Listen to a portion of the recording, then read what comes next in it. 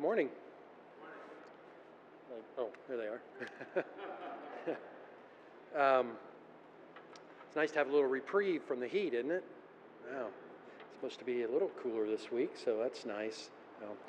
I feel like I haven't been here forever, which is true. We went on a anniversary trip. We're gone for a couple Sundays and then got COVID.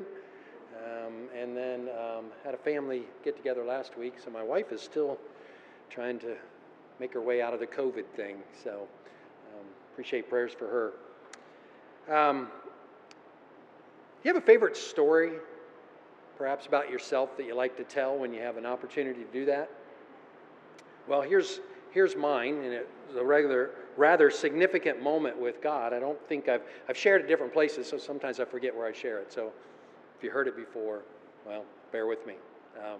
1981, I was a junior in college playing basketball, and played in probably what for me was the greatest game that I'd ever participated in my life. It was a conference championship game. It was everything you expected to be. Packed crowd, back and forth game. We ended up winning the game. Euphoria, fans on the storm the court, all that kind of stuff.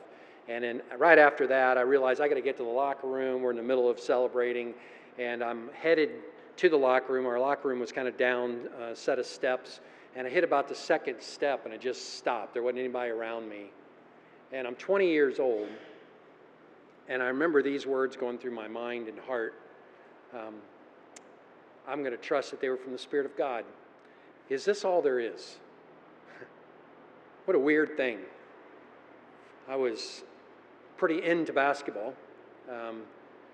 We gave a lot of time in college to that, 30, 40 hours a week on top of schoolwork and everything else. And here we are at the pinnacle of what you play for, and it's just like this sudden realization that, is there something more?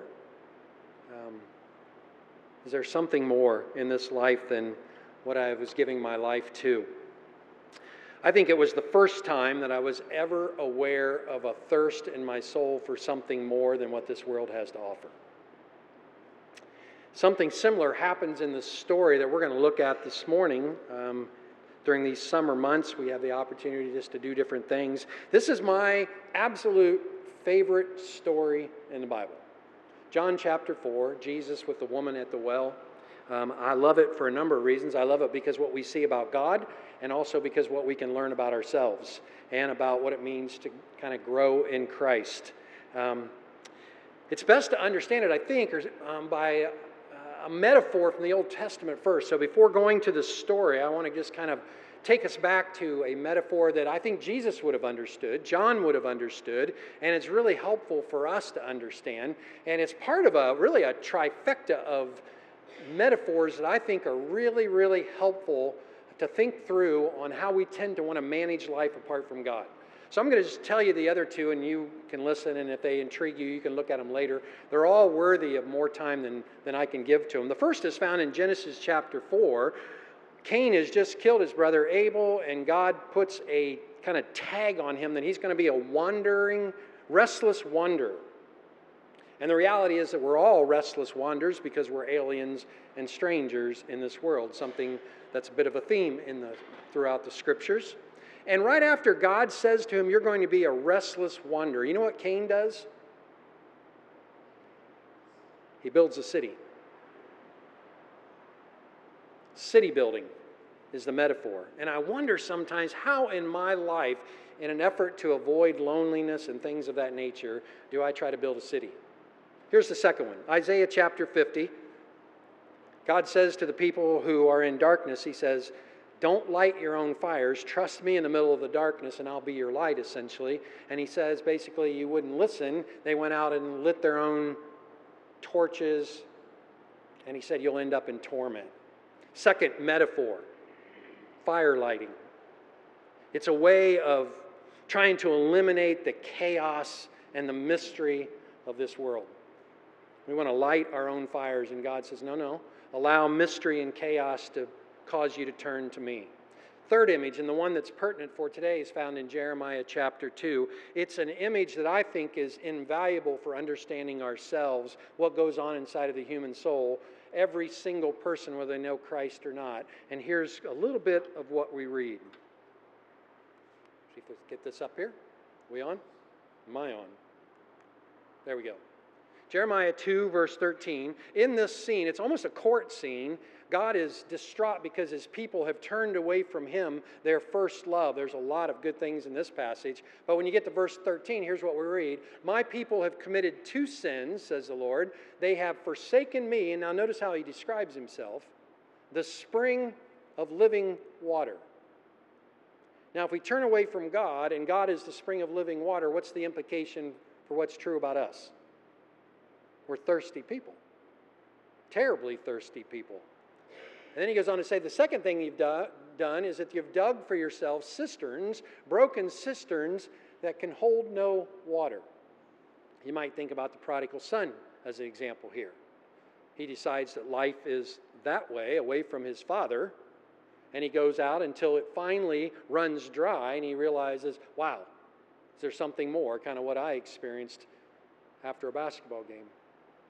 My people have committed two sins. They've turned away from me, the spring of living water, implying that we're all terribly thirsty, and we've gone after that thirst by digging our own cisterns or wells. Well digging is another way to say this image.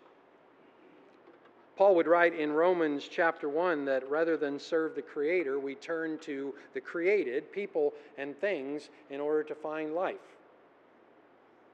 And what the Bible calls foolishness, essentially.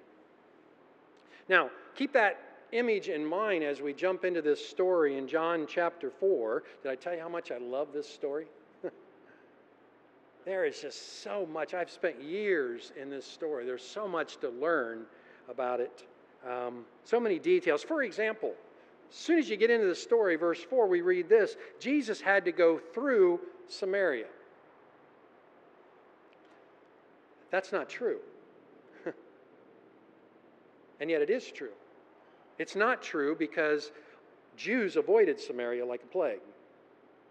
Samaritans and Jews, a Jew considered a Samaritan a dirty Jew, and there was a lot of hatred and animosity that had gone on for years. And so when a Jew came towards Samaria, they went around. They built a bypass. We got one of those in our city, right? To go around, even though it was longer. But John says that Jesus had to go through Samaria. Why? Because he had an appointment that day. Call it a divine appointment. This woman, at this well, at this particular time in her life.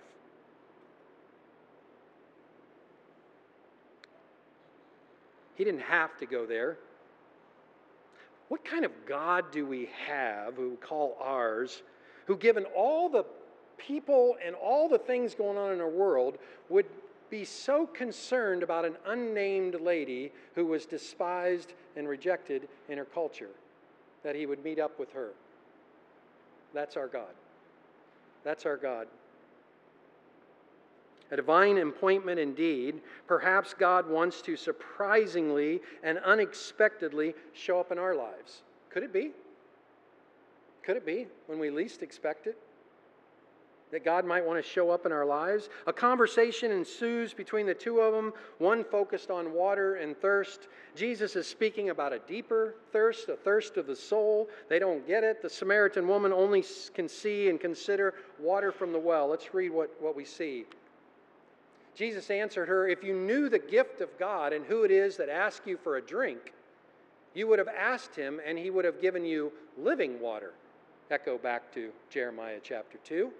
Sir, the woman said, you have nothing to draw with and the well is deep. Where can you get this living water? Are you greater than our father Jacob, who gave us the well and drank from it himself, as did also his sons and his livestock? Jesus answered, everyone who drinks this water will be thirsty again, but whoever drinks the water I give them will never thirst. Indeed, the water I give them will become in them a spring of water welling up to eternal life. Let me call you back again to Jeremiah 2.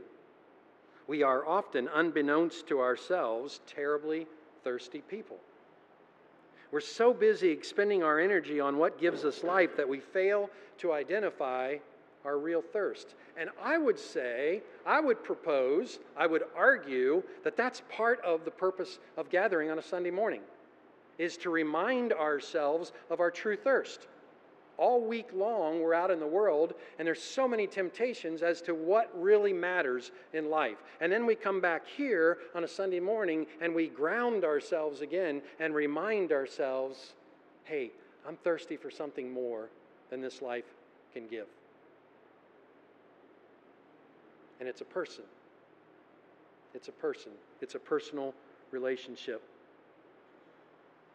I find it interesting that sometimes those in our what we might consider our secular culture are a little more honest than we are as Christians. There's one song that says something like this: I still haven't found what I'm looking for. Bono, you too. Or how about the country singer Johnny Lee? Remember him? Of course you don't. He said, looking for love, where? In all the wrong places. Good theology. I find it interesting that we struggle to really pay attention to our interior world where God is doing His greatest work. We're so caught up in the exterior world and all the things we're doing that we don't pay attention to what's really going on in our hearts and really how thirsty we really are, how lonely we really are, how confused sometimes we are. And the Spirit of God wants us to see and recognize that our real thirst is for God. Not for more food or more clothes or a better home or retirement, things that aren't necessarily wrong in themselves unless we're consumed by them. But there's an enemy who's equally competing for our thirst, and he offers us all kinds of substitutions. In fact, they work better than what God offers if we're talking about the immediate. We're invited to wait. This theme of thirst runs throughout all the pages of Scripture. In fact, I think it was thirst that led to the original sin. Could you be like God? Might He be holding out on you?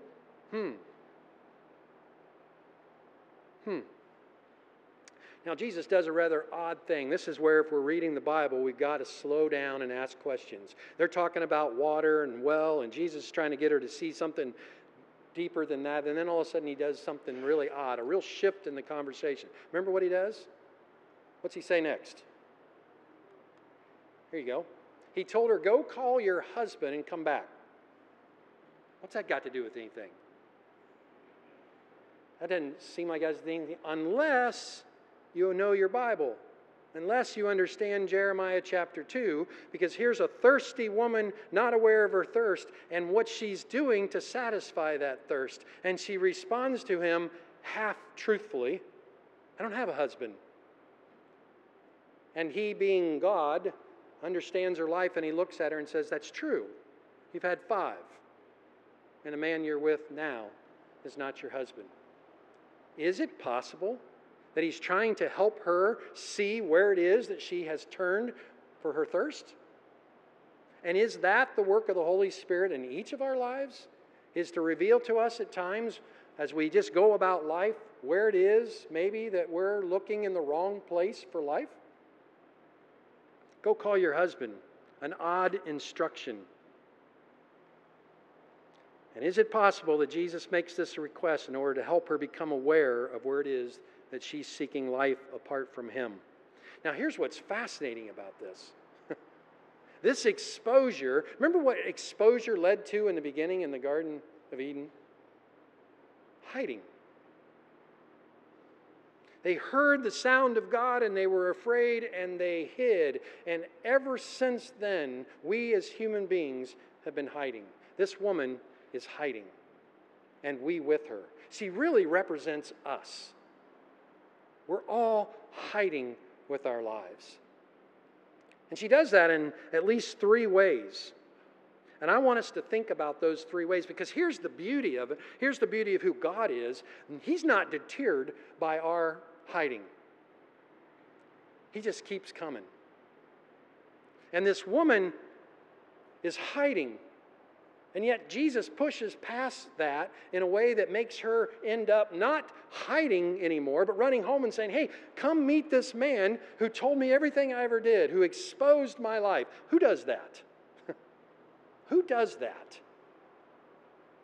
We're terrified of exposure for fear that it will lead to rejection, unless we meet Jesus and experience something that's pretty rare in this world. But first, let's just stop and think about the ways that she's hiding and see if it speaks to us at all. 3 ways that I see in this story that this woman is hiding. See if you can relate. Here's the first. If you go back to a small detail in verse 6, it's the first of 3 ways. We're told that she came to the well at the 6th hour, which is when? Noon. Nobody comes to the well at noon. That's why Jesus was able to have a one-on-one conversation with her. Everybody comes to the well, not in the heat of the day, but in the cool of the morning, to get the water that they need for the chores in which they're going to accomplish for that day. And so part of the way in which she's hiding is she's avoiding relationship. She's avoiding people and relationship so that nobody has to really see into her soul, so that she doesn't have to experience the shame that potentially paralyzes us. We avoid meaningful relationships where the potential for exposure and shame are real, and we settle for shallow or superficial relationship. Hey, how you doing? Great, good to see you. Right. End of the conversation. We do so to our own detriment. Here's the second. Her response to Jesus, as I pointed out, when he tells her to call her husband, reveals the second way in which she was hiding. She told him only part of the truth. How often do we do that? Back in Warsaw, Indiana, where I pastored, there was another pastor recently who stood up on a Sunday morning and confessed his adultery. It had happened 27 years previous, and he didn't call it anything but sin and adultery and all that, and it sounded so good. But the lady who was there with whom he had had the affair stood up and said, if you're going to admit it, then you need to admit the whole truth. It started when she was 15 and lasted for 9 years. That's more than adultery. He didn't want to tell us that part. He didn't want to admit any of that. He wanted to just say what it was only because he had been exposed, and then he wanted to move on. That's just like all of us, really. We only want to tell the sanitized version of our stories rather than the whole truth. And Jesus says, the truth sets you free. Who I am and my spirit, what we deal with, is in truthfulness. And so Jesus brings the whole truth out in this woman's life so that she can find what it is she's really looking for, which is hope and compassion and forgiveness. We cannot hide if we want to enter meaningful relationship with God, and certainly we can't hide if we want to really enter into meaningful relationship with 1 or 2 or 3 other people in our lives. And then as a third way of hiding, you'll notice that as she responds to this exposure by Jesus, verse 19, she says, "Sir," the woman said, "I can see that you're a prophet.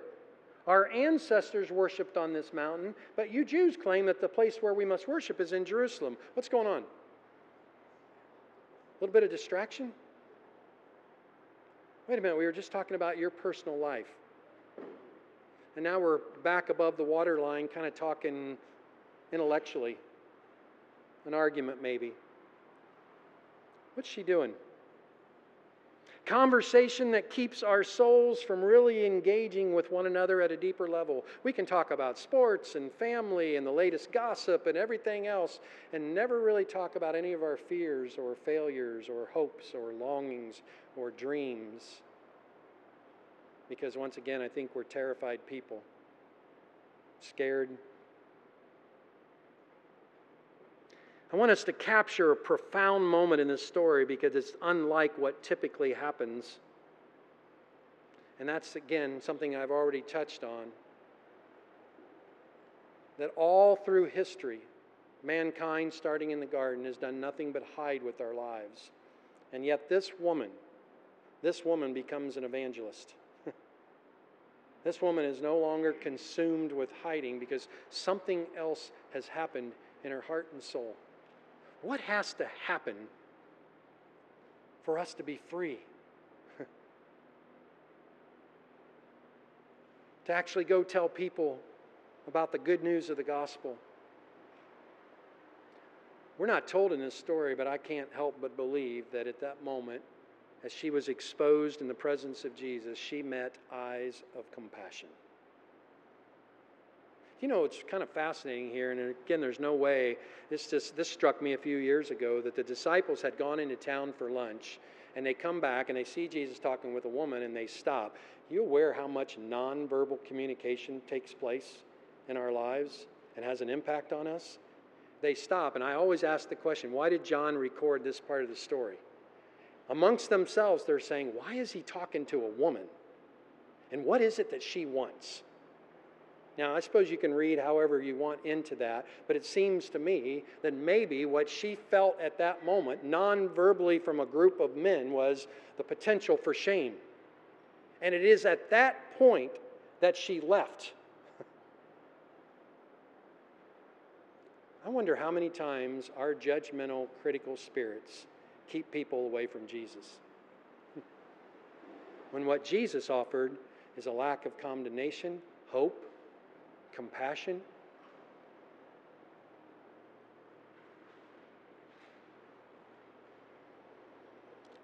This is our God. This is our God who calls us out of hiding and commissions us to join Him in announcing that there is hope and compassion. There is no need to hide. We don't need to hide.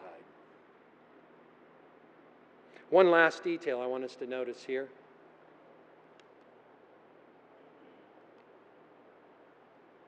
Just then the disciples returned, what I was just talking about, were surprised to find Him talking with a woman, but no one asked, "What do you want?" or "Why are you talking with her?" Then leaving her water jar, the woman went back to town. By the way, there are no irrelevant details in the Bible. Not one.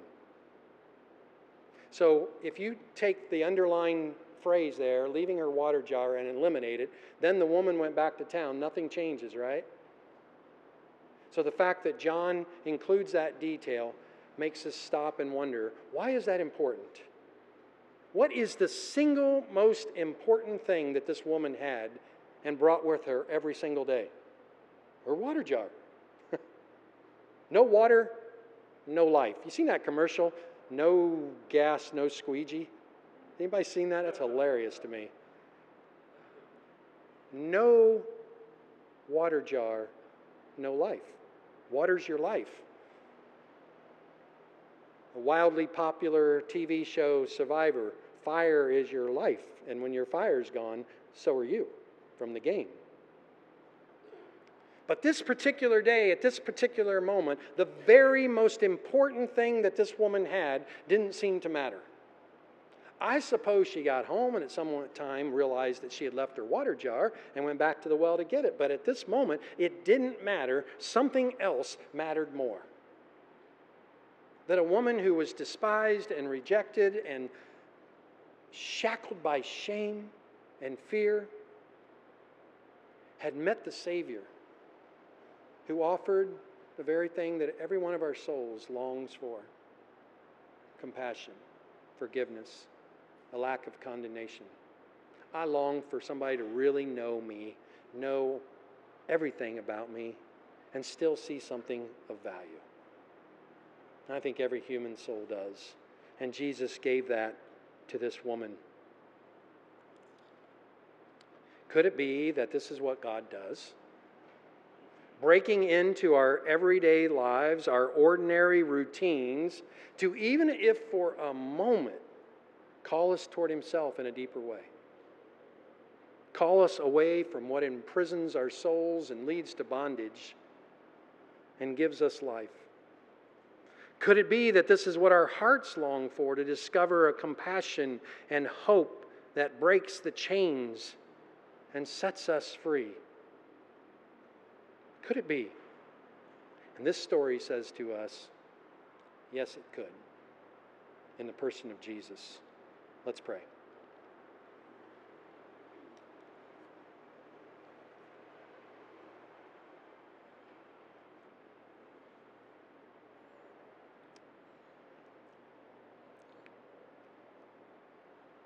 Father, your word tells us that Jesus came, and you, with a great spirit of relaxation, were incredibly comfortable with how he would represent your heart.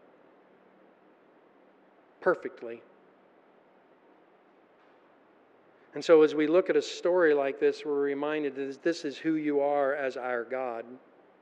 A God who does not shame us. A God who does not reject us. A God who does call us out into the light of exposure so that we can find what it is that our souls so desperately long for. Your compassion, your forgiveness, your freedom.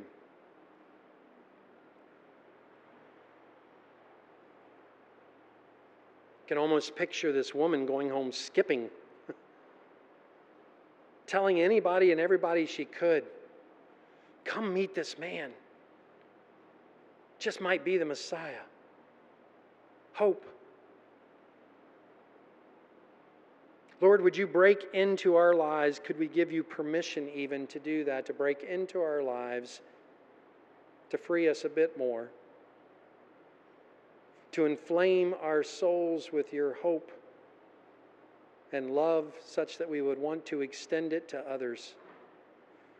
May we as your church live authentically, not afraid to admit when we fail,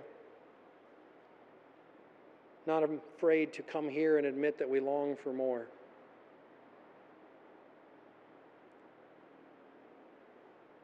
Help us to know and believe that we're thirsty people and that this life will never satisfy that. We wait for the day, and Revelation talked about when you will say to all of us, come drink freely from the river of life. Come all who are thirsty. And so may we hang on to our thirst as our ticket home. Our souls are restless until they find rest in you. That's why we're here today. We pray all this in the wonderful name of our Savior, who seeks each and every one of us. Amen.